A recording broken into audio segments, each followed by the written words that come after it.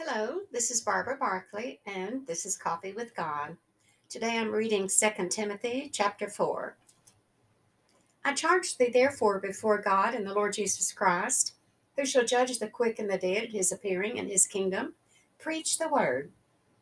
Be instant in season, out of season, reprove, rebuke, exhort with all long suffering and doctrine. For the time will come when they will not endure sound doctrine, but after their own lust shall they heap to themselves teachers, having itching ears. And they shall turn away their ears from the truth, and shall be turned unto fables. But watch thou in all things, endure afflictions, do the work of an evangelist, make full proof of thy ministry. For I am now ready to be offered, and the time of my departure is at hand. I have fought a good fight, I have finished my course, I have kept the faith. Henceforth there is laid up for me a crown of righteousness, which the Lord, the righteous judge, shall give me at that day, and not to me only, but unto all them also that love his appearing.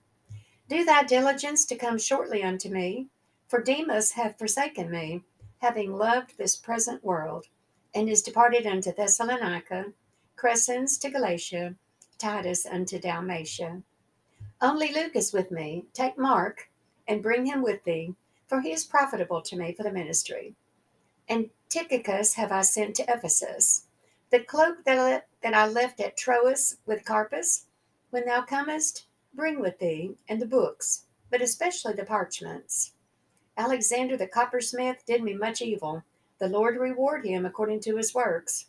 Of whom be thou ware also, for he hath greatly withstood our words. At my first answer no man stood with me, but all men forsook me.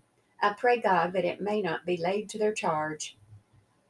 Notwithstanding, the Lord stood with me, and strengthened me, that by me the preaching might be fully known, and that all the Gentiles might hear. And I was delivered out of the mouth of the lion. And the Lord shall deliver me from every evil work, and will preserve me unto his heavenly kingdom, to whom be glory for ever and ever. Amen. Salute Prisca and Aquila, and the household of Onesiphorus.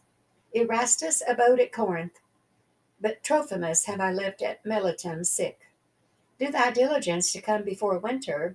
Eubulus greeteth thee, and Pudens, and Linus, and Claudia, and all the brethren.